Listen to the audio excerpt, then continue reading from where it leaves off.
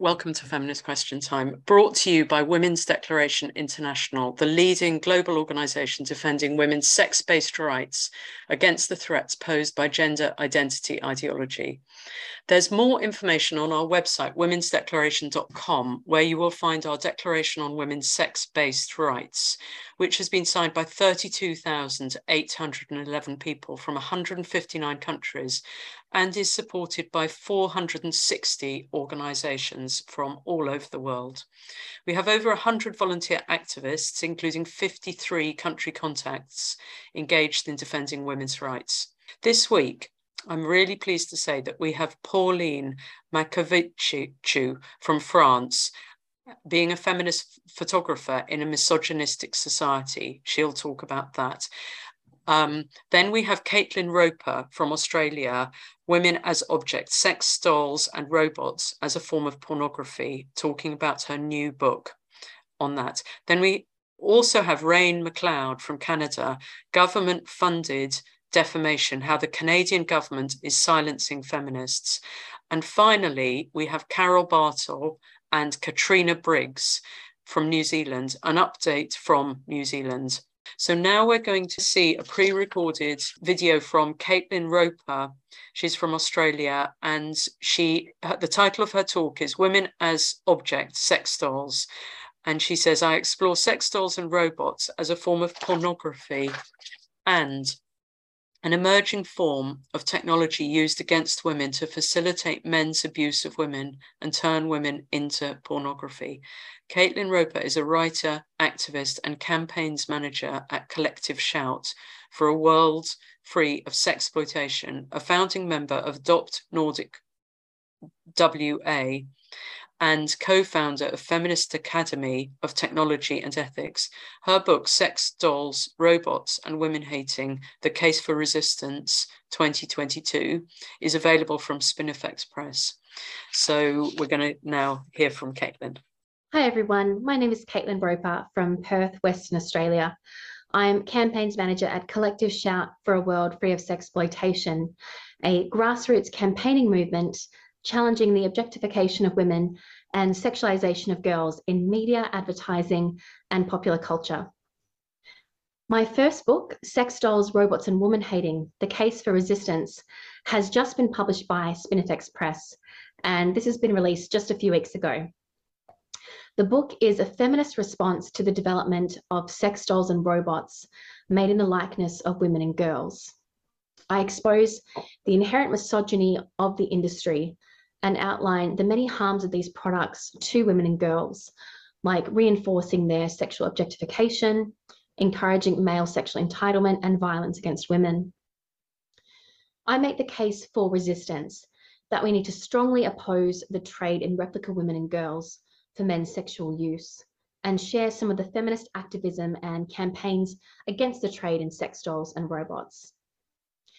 Today, what I'd like to focus on is sex dolls and robots as a form of pornography and how these products are being used against women. Sex dolls and robots modeled on the bodies of women and girls, produced for men's sexual use, represent the literal objectification of women. They are objects, things in the likeness of women, embodied representations of women manufactured for the express purpose of being sexually used. They function as pornified, compliant replica women and girls that are sexually available at all times. Advocates argue sex dolls and robots could be used as stand-ins for women, but a female-bodied sex doll or robot, an object, could only be interchangeable with a woman if women themselves are regarded as objects. The notion that a female-shaped piece of silicon with penetrable orifices could be a replacement for a woman is premised on misogyny, the belief that a woman is reducible to her sexual attributes, that she occupies less than human status and exists to be sexually penetrated. Doll owners relate to their dolls as though they are women. They do to their dolls what they want to do to women. In my book, I expose doll owners' violent use of their dolls. Some men performed acts of sexualized violence, BDSM, and torture on their dolls, which they document through pornographic videos and photos shared to online forums and websites dedicated to sex doll porn. These men tied up their dolls. They acted out detailed scenarios of sex slavery and predation on their dolls. Some men broke their dolls through rough use. Others said they used their dolls as practice for sexual relations with women. Last month, what appeared to be a dead body washed up on the shore of a Thailand beach turned out to be a discarded headless sex doll. In recent years, there have been a growing number of cases where abandoned sex dolls are initially mistaken for dead women and girls, to the point where it's becoming an issue for police. Prior to being dumped, some of these dolls appear to have been subjected to extreme violence, found decapitated, mutilated, and ripped apart. In the book, I explore sex dolls and robots as a form of 3D, potentially interactive pornography. These products are made with a really pornographic aesthetic in mind and designed to mimic the surgically enhanced bodies of female porn performers. Some are actually made in the likeness of specific female porn performers and made from molds of their bodies. Sex doll manufacturer Real Doll partnered with porn production company Wicked to produce Wicked Real Dolls, modeled on female performers. Sex dolls and robots also embody the messages, the ideology of porn, that women are objects for men's sexual use. They replicate the same power dynamics between men and women that are expressed in pornography, male dominance and female subordination. In porn, as Andrea Dworkin describes, men are human and women are objects, and now men are using literal objects in place of women. In her book, Pornography and Silence, Culture's Revenge Against Nature, Susan Griffin made some really insightful observations about this dynamic of woman as object. And she wrote, "A being exists only in order to exist. For a woman or a man exists no particular material purpose, but a thing, an object, must have a reason for being, a function. And where the pornographic woman is concerned, that function is to please a man. She exists for his pleasure. Not only does a woman exist to serve and to please, but in this subordinate existence of hers, she has no rights whatsoever, for she does not belong to herself." Griffin, too, identified these dolls as a form of pornography. She referred to them as pornographic dolls and argued they were the pornographic object's most quintessential form. She described these pornographic dolls as an actual plastic copy of a woman, made to replace a woman and to give a man pleasure without the discomfort of female presence. She describes the appeal of these dolls to the pornographic mind. Her vagina opens on command. She is ready to go night after night. She does not talk back. She is perfectly controllable. I also discuss the growing trend in sex doll or sex robot themed porn. There are sites dedicated to porn featuring sex dolls or to men filming themselves using their dolls. The dolls are portrayed as though they are real women. On one website, each doll had its own performer page, which had its name, its photo, a little bio, and physical details like ethnicity and body measurements. The pornographic titles featuring sex dolls usually followed typical porn scripts.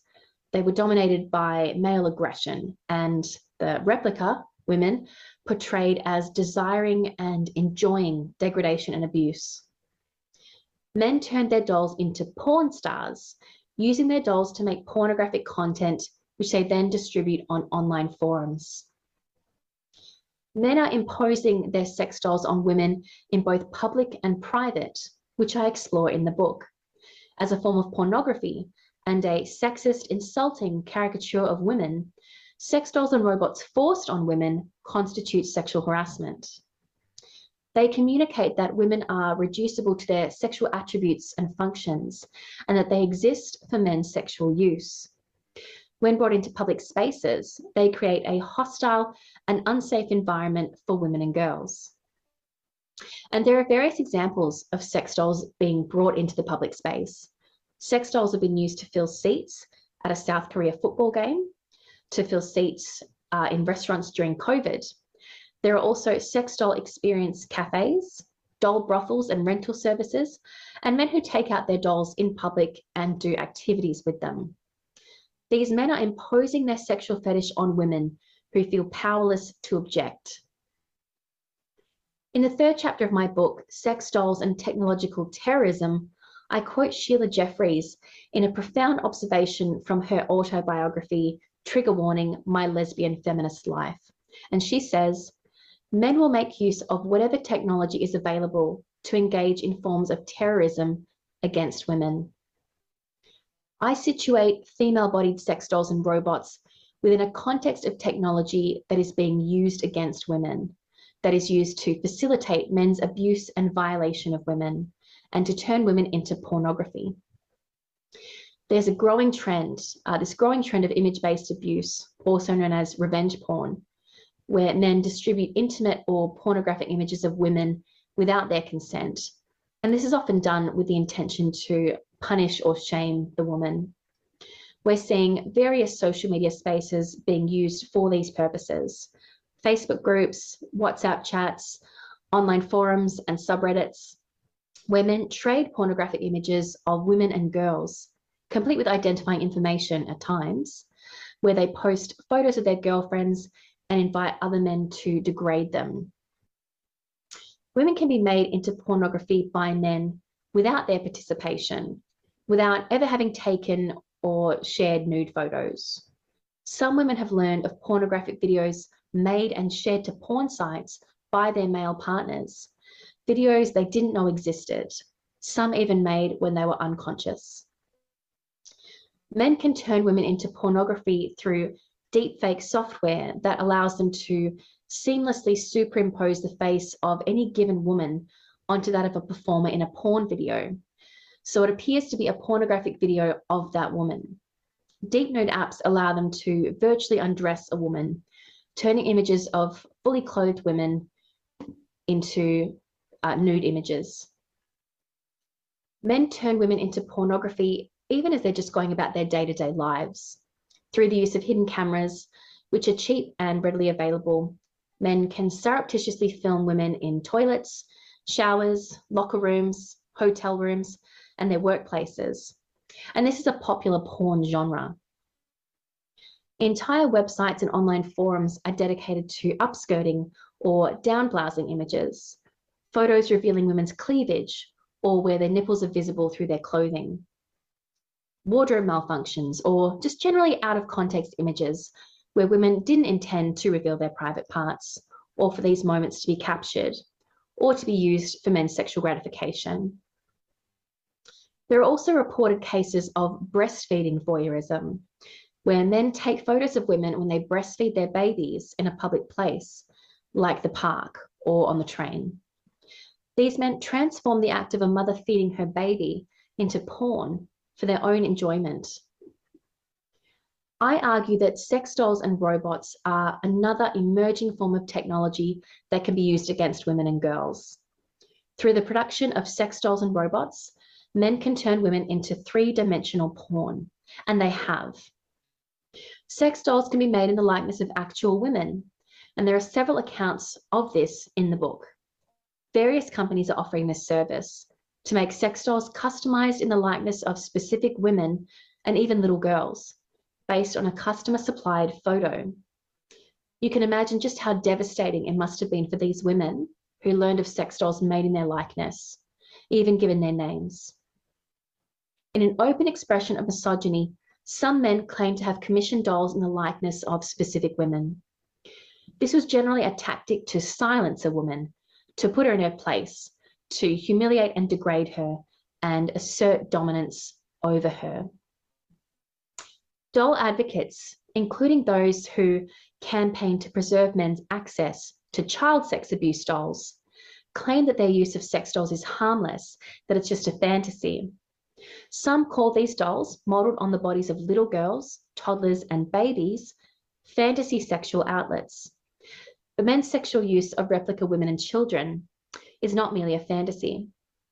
As Andrea Dworkin explained, a fantasy is something that happens in your head. It doesn't go past your head. Once you have somebody acting out whatever that scenario might be in your head, it is an act in the world. It is real. When men seek out, buy, and perform sex acts on a doll designed to look and feel like a real woman or child, they have moved beyond the realm of fantasy and into the realm of behavior. These are real acts in the world. While the fantasy might be that the replica woman or girl they are penetrating is an actual woman or child, or that it desires them, the sex act or the violence is not a simulation, it is real. As I write in the book, men's fantasies for sexually using and abusing women and children, acted out on lifelike dolls, occur within a wider culture where such sexualized abuse is not a fantasy, but a reality for many women and girls. Men's fantasies are women's lived experiences. I cover a lot more ground in the book. I expose the academic supporters of sex robot technology and their commitment to upholding the male sex right. I discuss the parallels between the sex trade and the trade in sex dolls and robots. I devote a couple of chapters to child sex abuse dolls and also look at the ways in which women are groomed to tolerate men's sex doll use. In the midst of an epidemic of male violence against women, where men's violence remains one of the greatest threats to women's health, well-being, and their very lives, this reinforcement of the objectification and dehumanization of women only makes things worse. Female-bodied sex dolls and robots are an expression of woman-hating. Things are bad enough for women. We know this. We cannot afford for them to get worse. We need to expose, confront, and challenge male sexual entitlement. This belief that men have a right to sex and that they are entitled to women's bodies. We need to call out and fight the everyday sexual objectification of women, not legitimize and reinforce it through the development of sex dolls and robots. We need to resist. So we are now going to move on to Rain McLeod, who's from Canada. Rain is a former English coordinator for WDI Canada, founder of Alberta Radical Feminists. And she's going to talk about, the title of her talk is Government-Funded Defamation, How the Canadian Government is Silencing Feminists. So welcome, Rain, and over to you. A brief history. In 2015, Justin Trudeau was elected the Prime Minister of Canada. He proclaims himself to be a feminist, and in 2015, he appointed a cabinet that was 50% female. So he was questioned about why he thought it was important to have that parity, and he said, it's 2015. Since his election, he and his party, as well as the other left-ish parties in Canada, have worked to improve the rights of LGBTQ2 plus IA, whatever, Canadians, starting with essentially the catastrophic Bill C-16 that was passed and implemented in 2017. That bill, if you're not familiar, put gender and gender identity and gender expression into the criminal code as protected characteristics. What this did is basically guarantee that self-ID will be obeyed and women can't do anything about it. This has resulted in men being housed in women's prisons, violent sexual offenders, pedophiles, rapists in women's prisons. And it has resulted in women being kicked out of rape shelters and halfway houses. It has resulted in the sexual assault of women in prison. It has involved, now there are men that can have free access to any room that they want with women in it, including change rooms. And any woman who speaks out about this is accused of bigotry or Nazism or what have you. So if you are interested in the men in women's prison issue, Heather Mason did a talk with WDI, I think last year. She's an incredible women's prison advocate. And so it was on April 3rd. She did a feminist question time. She also spoke with Ghislaine Gendron for WD Canada in Quebec on March 6, 2022. Both of these videos are available on YouTube. Some of the other bills that the Liberal government and the other leftist parties have put forward so there was a hate crime bill that was proposed that allows individuals to report people for hate speech in advance of their having committed offense. The bill says, and I quote, "A person may, with the Attorney General's consent, lay an information before a provincial court judge if the person fears on reasonable grounds that another person will commit an offense motivated by bias, prejudice, or hate based on race, national or ethnic origin, language, color, religion, sex, age, mental or physical disability, sexual orientation, gender identity or expression, or any other similar factor." So if a woman or a group of women are planning a feminist rally, it could be reported in advance of having it happen as hate crime, should this bill pass. There was a hate symbol bill that amends our criminal code to outlaw, quote, "Everyone who willfully or recklessly promotes or incites hatred or violence against any identifiable group by publicly displaying, selling, or offering for sale a symbol, emblem, flag, or uniform that identifies or associated with a person or organization that promotes or incites or has promoted or incited hatred or violence against an identifiable group." These bills are usually couched in racism and in terms of there being Nazis and KKK and Confederate flags, I think, are included. Yeah, the Confederate flags are included, but it also specifies that the groups that could be targeted on protected characteristics include gender identity or expression. So should someone decide that the suffrage flag is a symbol of hate, that could be outlawed and we could face time in prison. I mean, this is obviously, hopefully hyperbolic, but who really knows? There were people who spoke out against Bill C-16, including Hilla Kerner from Vancouver Rape Relief and Megan Murphy. Gad Saad spoke out about it. Jordan Peterson spoke out about it. The concern was that Bill C-16 was going to allow men into women's spaces, and it has, that it will be compelled, that Jordan Peterson's point was that it was going to compel speech, which it basically has. It's exhausting. So the reason why I am speaking today, in 2020, I and some friends started Away. It was started to support women who needed it. And we raised money for charity. We donated almost 100 handmade female-centered care packages that had food, hygiene kits, including soap and menstrual supplies and the like.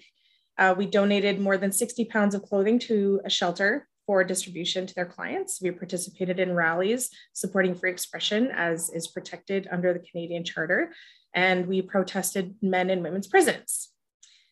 In August of 2021, on August 19th, a government-funded nonprofit organization that was founded in 2018 published a piece that defamed me and other women who fight for those charter-protected sex-based rights of women and girls. This group is called the Canadian Anti-Hate Network, or CAN. According to their website, CAN counters, monitors, and exposes hate promoting movements, groups, and individuals in Canada using every reasonable, legal, and ethical tool at our disposal. What they really do is write piece after piece maligning Canadian feminists as TERFs, transphobes, racists, Islamophobes for criticizing the restrictions placed on Muslim women by men. We are accused of being right-wing or far-right. We are accused of being members of hate groups. I personally have been referred to as deliberately cruel, hateful, and someone who mocks, bullies, and denigrates the existence of trans women, and someone who is working to ensure public spaces don't include transgender people. This is obviously false. They implied that I was a racist, that I was an ableist and a eugenicist via proximity to the statues of the famous five during the protest in June. and accuse all of us of co-opting feminism. On their Twitter account, Con frequently share and retweet things that whimsically disparage women as TERFs, which we all know is a gendered slur, and absurdly claim that feminists deny the existence of trans persons. So we do not. The reason why they are related to the Canadian government silencing feminists is that in 2020, Con received $268,400 from the Canadian government's anti-racism action program. And that program is stated to be in order to fund 85 anti-racism projects that aim to remove systemic barriers faced by racialized communities, religious minorities, and Indigenous peoples.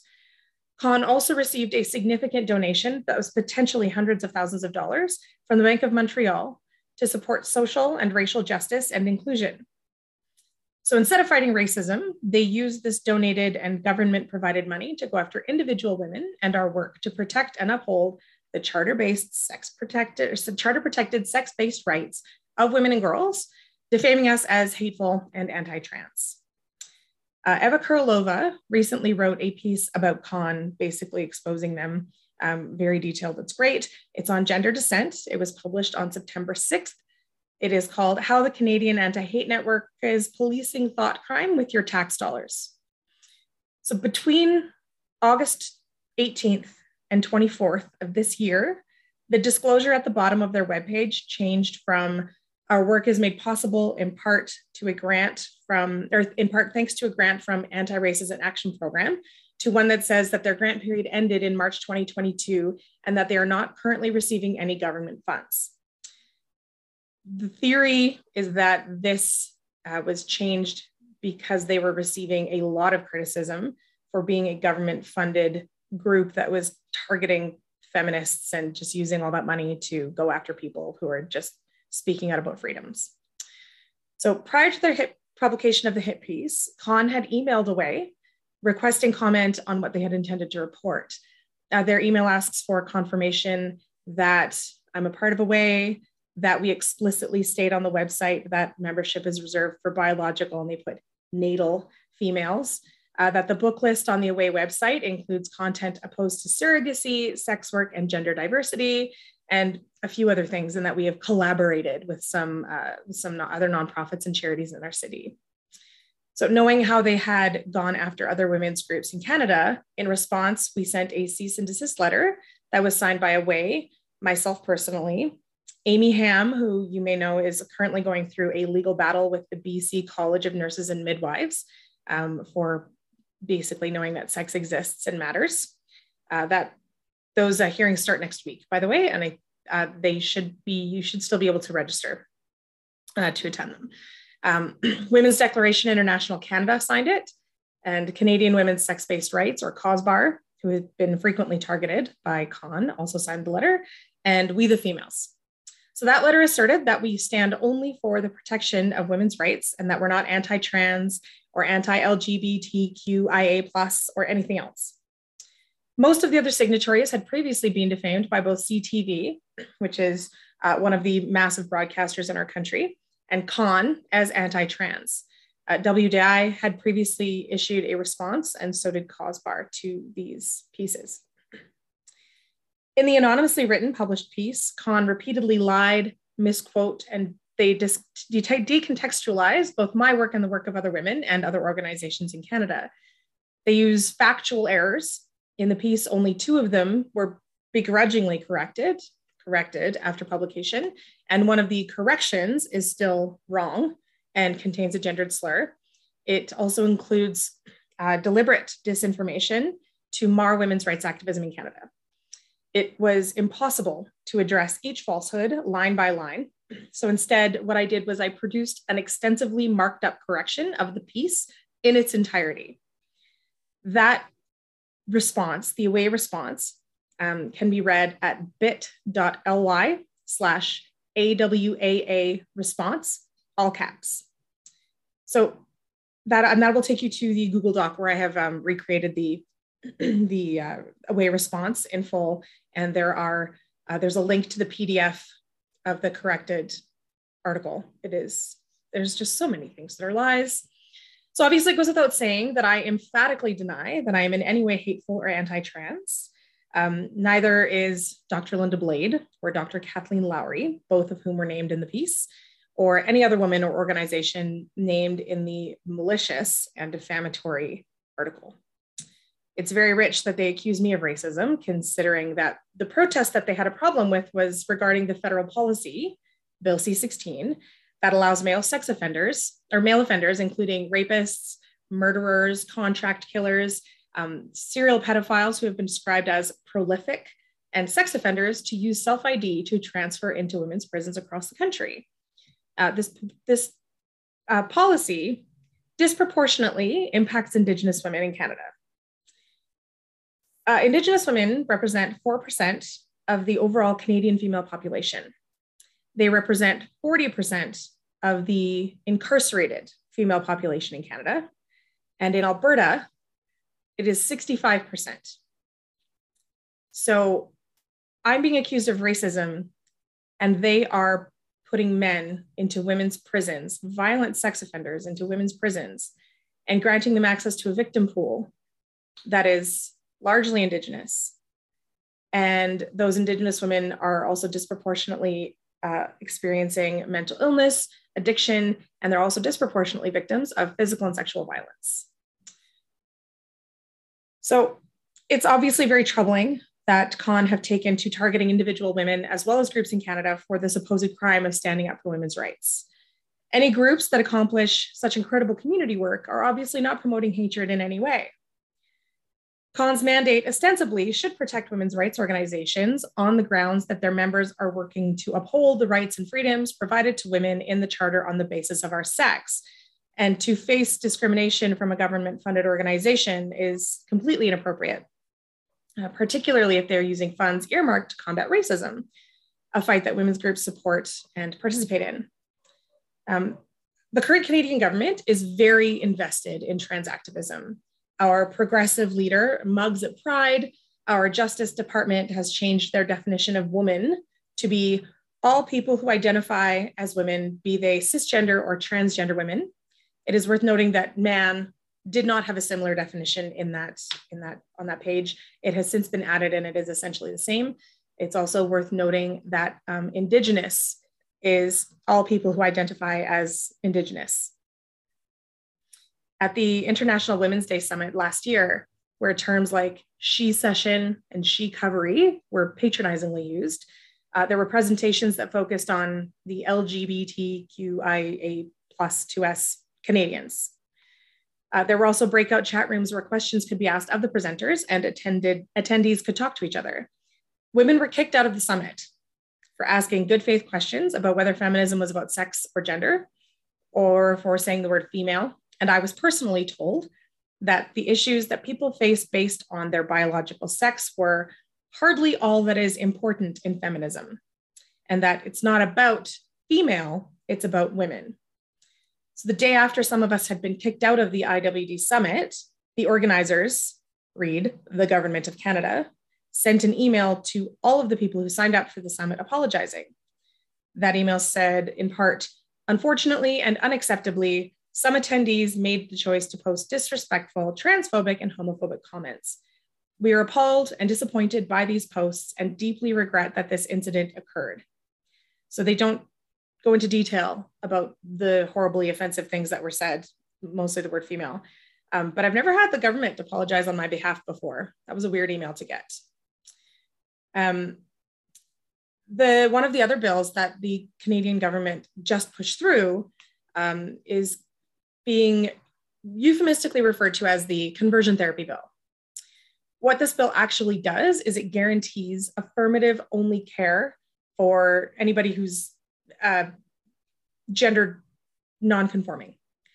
If a therapist wanted to do the watchful waiting approach, they would be guilty of conversion therapy and subject to a lot of fallout. That bill also enshrined the word and therefore the concept cisgender in Canadian law, relegating women officially into a subset of our own sex.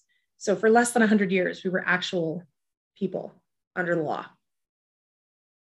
And now cisgender is part of the Canadian Criminal Code.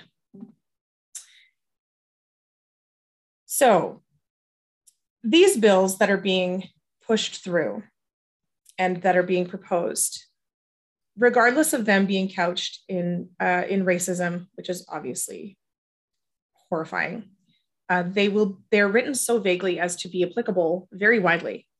The second that anything passes as far as hate crime, which hate is very subjective, it is almost impossible to legislate or regulate such a thing.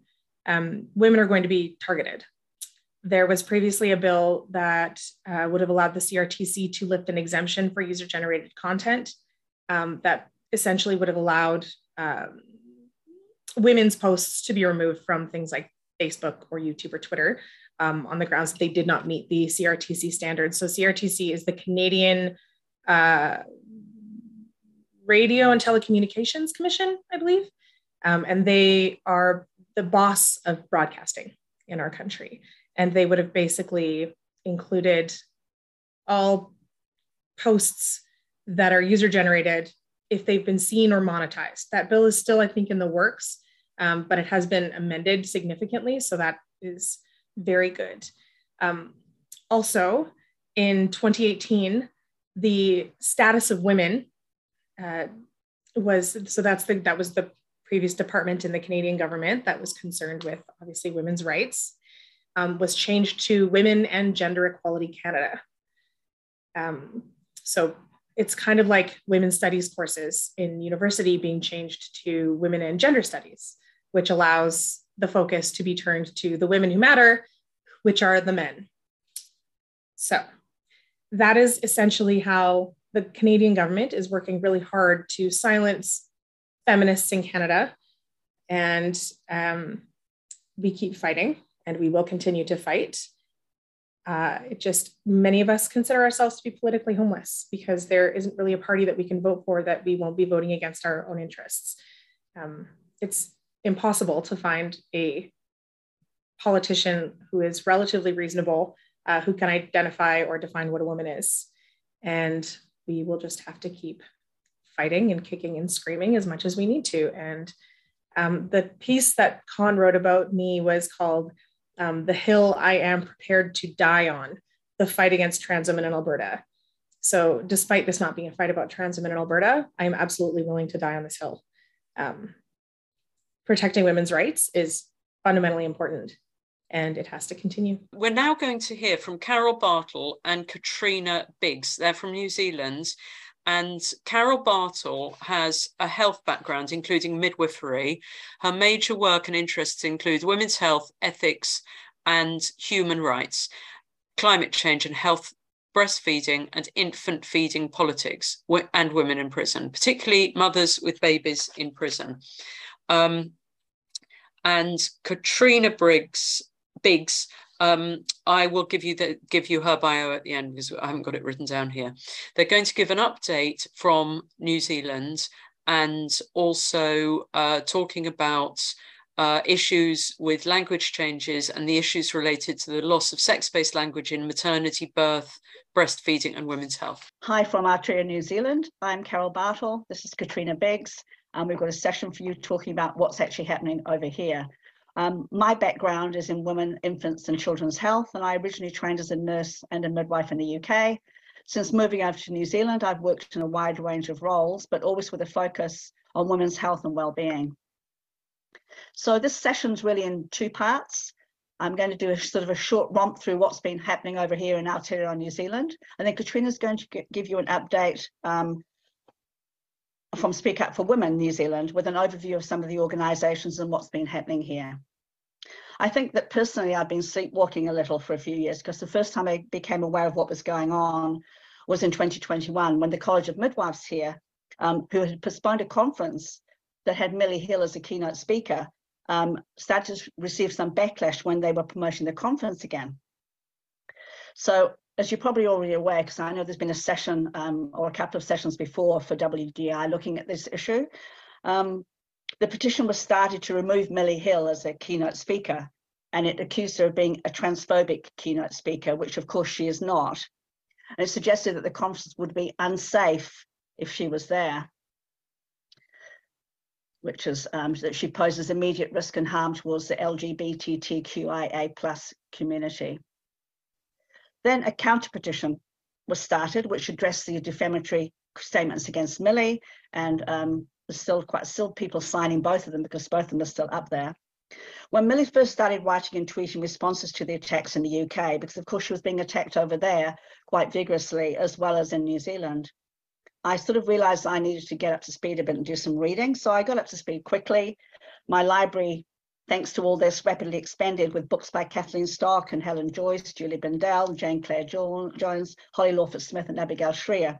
I also reread 1984 because it seems pretty relevant at the moment. So what's been happening here? This is a very quick overview. So we have had the conversion therapy bill passed here. It causes a lot of concern, of course, to counsellors and therapists in terms of what seemed to be support for an unquestioning affirmation model, rather than counsellors and therapists being able to employ a more therapeutic approach in some situations. I think probably in the minds of people, the gay conversion therapy, which of course is appalling and a criminal assault, was mixed up in people's minds with what Stella O'Malley describes as gender exploratory therapy. So this had a lot of submissions and lots of the select committee, lots of feedback from both sides. And then after that, we had the Births, Deaths, Marriages and Relationships Registration Bill. This comes into law next year, and then we'll see how the removal of sex in law and public policy plays out. Changing the protections afforded to women to apply to males who identify as women effectively removes these protections for women, of course. So we're all rather worried about where this is going to go. So the New Zealand media has been relatively quiet in terms of any critique of this or any in-depth exploration of these changes that have happened and what they mean for around 50% of the population. And recently there's been a full-on push to promote inclusive language in pregnancy as posing no issue for women. And this is a recent article from the New Zealand Herald, 4th of September, where it talked about how people using pregnancy and birthing spaces, words like mother are everywhere, the dysphoria is triggered by the unnecessary injection of femininity, etc., and femininely suggestive decor, for example. So at the same time that the article on the previous slide was published, there was also a 3-page colour article in the Sunday special, helpfully telling us that we're not being erased, which really didn't make me feel any better personally, and I didn't feel comforted by that. And I think it's interesting that we get, again, these statements saying that the benefits of language inclusivity, there's research to show this, whereas in fact there is actually not really any research and nothing explaining the so-called benefits at all. Organisations over here have stopped referring to women. Here's just a small selection of examples. It is, of course, all about people. Not all periods have had periods of women, not all women have periods, etc. People may have told you only people who have babies can have an IUD, etc. And the same issue with cervical screening. We, of course, recognise that many people, including, of course, a lot of women, have had experience of healthcare that have been less than optimal. And we, of course, agree that this should be addressed and remedied. But I personally don't think that the answer to this is removing the language of women, mothers, and breastfeeding. I think we should aim to respect everyone, including the women who would prefer to be called women, pregnant women, and breastfeeding mothers. The Ministry of Health have changed their language without any obvious consultation that we're aware of. It looks like they started off in March 2022 with trying to use what's called, of course, the additive approach. Then by about June 2022, in this long-acting reversible contraception training principles and standards, they don't mention women at all, or interestingly, the vagina. They do talk about inserting a speculum, but don't actually mention where it goes to get to the cervix. There are 19 mentions of person and 7 persons. And the trainee greets the person and appropriately identifies people by name. Then we had the standards for abortion counselling, which was in August 2022. Women are mentioned once, but then you couldn't really get away with that, not doing that, because it was in reference to CEDAW. So that's how that goes. So abortion counselling is intended to provide therapeutic support to people who are considering having or have had an abortion. And I think the change from women and people in March 2022 through to where we are now in August 2022 shows quite clearly what the expressed concerns have been with the additive approach, like guess which bit gets dropped quite quickly, in fact. This is a bit of an attempt to try and work out some numbers in terms of births. We've only got data available in Australia, and looking at the number of births in Australia, in 2018, 22 births were reported in women who identified as men. So theoretically, even if the numbers have grown to 29, say, in 2020, this is still a tiny fraction of the births in Australia. So if we translated the figures to here in Aotearoa, New Zealand, based on 60,000 births annually, that would equate to 6 births per year, which is, I think, interesting in terms of all the changes we're making to language. So I've added this pamphlet here, which is about supporting transgender and non-binary parents. It's produced by PARDA, which is the Perinatal Anxiety and Depression Aotearoa, a really great organisation. I think it's essential that we do, as a health worker again, that we do have evidence-based, understandable and accessible health information out there for everyone that addresses their own health needs. So I'm supportive of information availability, but this bit here was particularly perplexing to me, and I think potentially misleading. This is comparing the increase in transgender and non-binary visibility to the incidence and visibility of people who are left-handed. It talks about how children in the early 20th century were discouraged from using their left hand due to religious beliefs, and of course they were punished. And then once the beliefs changed and they could use their right hand, or their left hand without punishment, the number of left-handed adults grew. I think that obviously stopping children using their left hand is not okay, but what could happen to children now can't be compared to that. Potentially irreversible damage, to quote Abigail Shrier.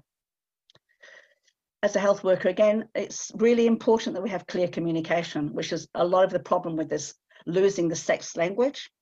Understanding what the information says is paramount. It has to be understandable, it has to be effective, otherwise your message is completely compromised. So what's happening to our language in healthcare is a concern. It is respectful to address people individually by whatever they wish to call themselves. But there are ways of doing this which do not erase women, and also make things understandable for people who've got English as a second language and a whole range of issues that are embedded in there. So a group of very well-respected researchers based in various places, a few in Australia, some in England, published this article in early 2022. And some of you will be very familiar with this article because it was quite a seminal article in terms of what it was saying. It was about effective communication about pregnancy, birth, lactation, breastfeeding, newborn care, and the importance of sex language. So Gribble et al. Actually highlighted the risks of desexing language when you describe female reproduction. And they recognise the lack of consideration of the ethics of these changes. And I do recommend getting a copy of this article if you haven't read it. It's free to download. And there's also some really good supplementary information to download too, which shows you different organisations, their approaches or not approaches to actually addressing this issue. These language changes on this slide, of course, will not be new to most of you, of course.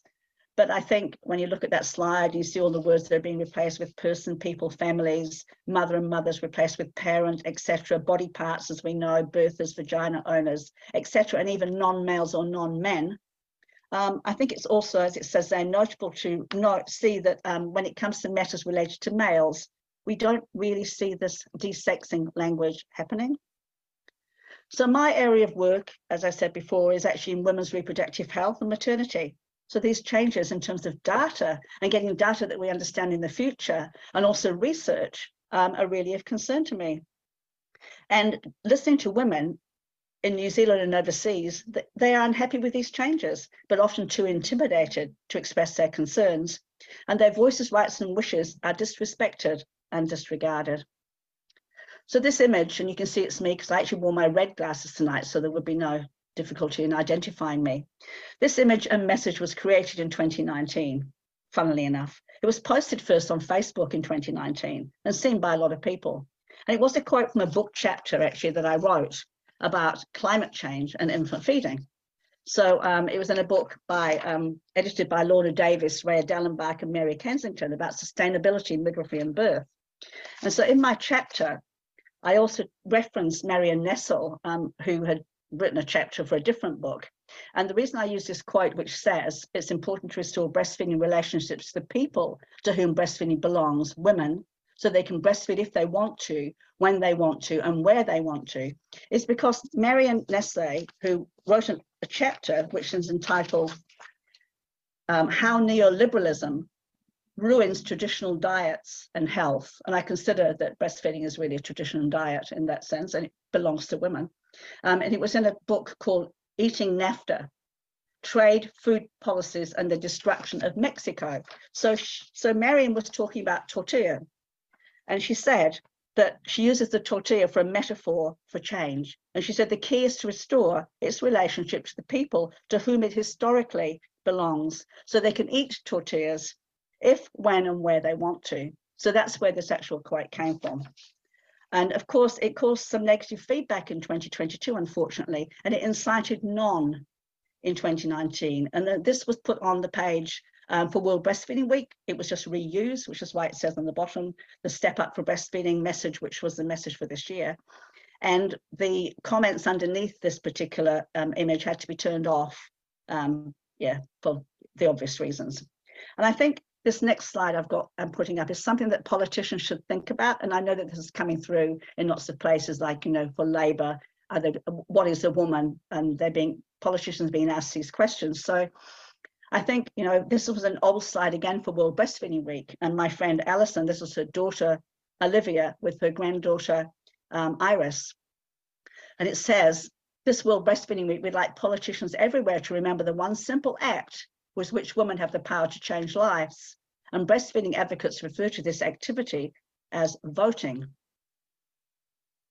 This is just to celebrate the joy of books, just to relieve things. And I think it's really true. It's great to read a book or write something, and then people don't put obnoxious comments on the last page, which is really good. And I think we're all used to social media now and some of the backlash that women are getting. So I just wanted to just very quickly say, we have an organisation here, Inside Out, which is probably the closest thing we've got to Mermaids, which you have in the UK. Inside Out works with youth, whānau, schools and communities. They have a range of things. They have work in schools, they do resources, etc. And I think Katrina's going to talk more about this further on. We also, of course, have now got Rainbow Storytime. So Drag Queen Storytime has arrived in New Zealand and is in our libraries for preschoolers and children. The Ministry of Health information, this is one of the most concerning bit, because this page I don't think has been updated since 2020. And despite the Ministry of Health receiving numerous letters of concern about what this says, it still says that blockers are a safe and fully reversible medicine that may be used from early puberty, etc. So this is causing a little bit of a concern. I have added this slide. This is from the Accident Compensation Corporation, which is our New Zealand Crown entity. It's responsible for administering our no-fault accidental injury compensation. So we're looking now at the moment at extending cover for maternal birth injuries. But I thought it was quite amusing to see this little bit at the bottom, because it says it extends cover to parents injured during labour and birth. And I think that as an ex-midwife, it did make me giggle a bit, because I had visions of fathers fainting in the birth room and hurting themselves, and then they'd have to be covered as well, because that just shows again how ridiculous this language ends up being and how difficult it is to interpret. So the voices of people who'd like to discuss these issues are generally silenced, and this CATA, the Child and Adolescent Therapists Association, recently provided the most amazing day, a seminar. As soon as they started advertising the seminar, they got attacked. Stella O'Malley was one of the speakers, and they also had two lawyers speaking who were interpreting the law changes for concerned therapists who wonder how they're going to practice. So unfortunately, they had to come out and make statements about what it wasn't about, because they were accused of all range of things, really. And all they're really interested in is looking at mental health issues, looking at accurate information based on science and evidence, etc. So we got a lot of things in the media. The New Zealand Association of Counsellors immediately put something out there saying they were concerned about the conference because they thought it wasn't going to reflect best practices. They thought it was going to pathologise transgender people, etc., etc. Of course, none of this was true at all. And of course, they tried to disrupt the conference as well. So some good news really to end my part of the session. We've at last got a measured important article suggesting that New Zealand needs to review their use of puberty blockers. This is in the New Zealand Listener, and it's just this week. So this is a really good, well-researched and thoughtful article about something we should be looking at. So I think that the opening sentences reflect the situation in New Zealand quite well, where Charlotte Paul, who wrote this, said she was writing this article because my colleagues pleaded with me to do so. My younger colleagues in particular know they can't speak out because it could potentially damage their reputations. So that's the end of my little piece. And I'm going to hand over to Katrina now. And then when Katrina finishes, I'm going to show you a few more slides of the various organisations in New Zealand who are working in the same space as we are. So over to Katrina. Thanks, Carol. Hi, I'm Katrina Biggs, and I'm the co-spokeswoman for Speak Up for Women New Zealand. Thank you for having me here and the opportunity to tell you a bit about us in general and a little bit about the situation here in New Zealand with gender identity ideology. Now, first of all, may I show you our wonderful t-shirt, if you can see that. Oh. This was co-designed by, I beg your pardon, this was designed by the co-spokeswoman Suzanne Levy. Okay, Speak Up for Women was formed in 2018 around someone's kitchen table, in a manner of speaking, to campaign against the sex self-ID bill being sneaked through Parliament, just like it was in about every country where it's been passed into law. Speak Up for Women operates as a small leadership team with some amazing supporters, but we don't have a paid membership as such. There are also some incredible gender-critical women here in New Zealand who work off their own bat on some issues and together on others. Needless to say, the level of hostility has been, and still can be, eye-watering.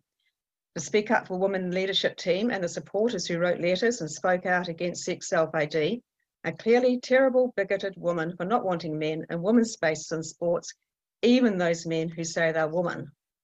Despite a High Court ruling in 2021 that Speak Up for Women could not rationally be described as a hate group, a mayoral candidate still alluded to our group being that very thing in a recent public podcast. The bill did get put on hold the first time around, but got resurrected when the Labour government got back into power in 2020. And eventually it was passed into law in December 2021. That's the bill that was passed into law. The law will actually be passed in about mid next year. During the campaign against it, we were told that a Department of Internal Affairs would conduct a statutory review of the sex self-ID law 5 years after it was passed. But recent information has revealed that it will only be a review of the processes, not the impacts. That wasn't the impression we got when the review was mentioned, so now we need to go back and see what was actually said and in what context. Meantime, initial approaches to the Department of Internal Affairs to work with them to collect stories of the impacts of sex self-ID have not exactly been received with a great idea response, so we will continue working on making further approaches there. Those aforementioned terrible bigoted women are very much our heroines. Their campaigning and raising public awareness about the sex self-ID bill gave rise to a clause being added which amounted to saying that a birth certificate wasn't necessarily the ultimate proof of a person's sex, and that other factors could be taken into consideration. The other factors are not named, so this remains to be tested, although a beard and a male body complete with penis might possibly be considered other factors. Who knows? As I said, it remains to be tested. Speak Up for Women is currently working on providing some written clarity for service providers who appear to have been confused by our Human Rights Commission's advice about discrimination based on gender. Single-sex spaces are still allowable by law, but the waters around this have become so muddied with the conflation of sex and gender in our public service policies, both written and that which has seeped into the narrative, that confusion reigns. Not to mention the aggression from gender identity ideologues and activists who pile on anyone who strays from how they say things should be. This frightens most service providers into submission. We've seen this in other countries too. After 3 years of intense campaigning and being on the receiving end of so much hostility from activists, local councillors and local body government, politicians and members of parliament, for the crime of not wanting to protect women's rights and safeties, the women who led this campaign were campaigned out, and the reins were handed over to a new leadership team. We have broadened our focus from the single issue of sex self-ID and now advocate for the wider issue that sex does matter in some instances, and when it matters, it really matters.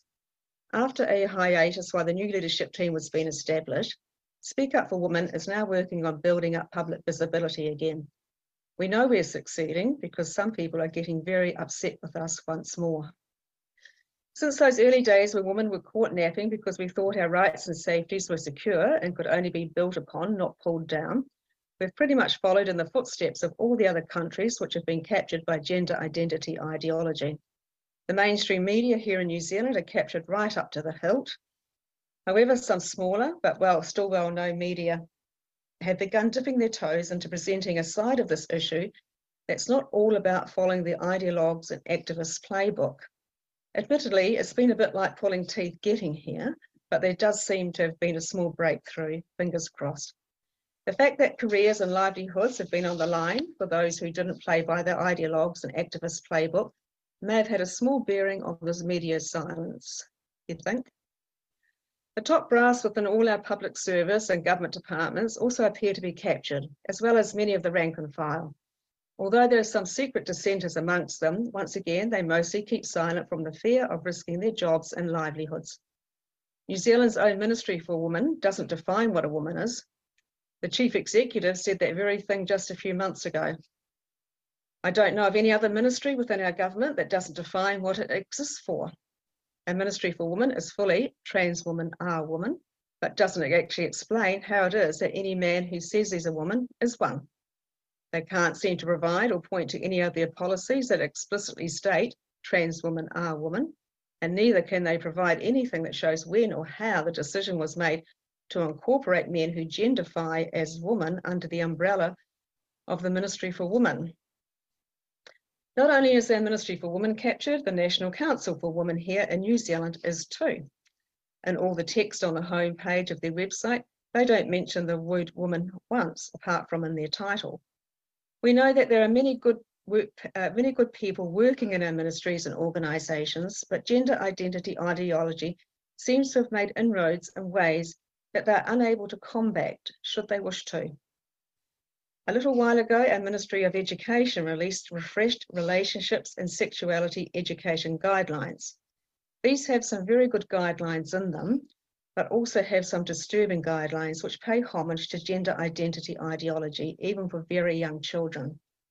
This resulted in a group of women creating a website called Resist Gender Education to give alternative guidance for parents who are aghast at some of the ideas around gender identity ideology being pushed onto both primary and secondary school children.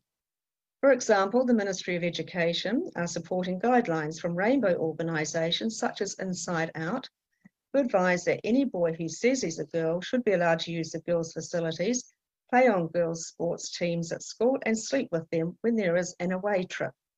There is no apparent consideration given to girls in this advice. It is totally a one-way street. And even though the Ministry of Education advises that all students' needs must be considered, it seems to support an organisation that ignores that advice. The exception is if the trip involves an overnight stay on a marae, a communal Māori complex, and then respect must be shown towards marae protocols if sleeping arrangements are separated by sex on the marae. One of the ongoing issues at the moment is the matter of the Christchurch City Council implementing a women's session at the new Linwood Pool, and then stating that it includes a trans woman and people who identify as being women. Not only does it include them, but welcomes them. In other words, any man who genderfies as a woman is welcome, but boys over 6 years old aren't. This is astonishing when we dig down and discover how much the council bent over backwards to make a place where women felt safe and secure away from men.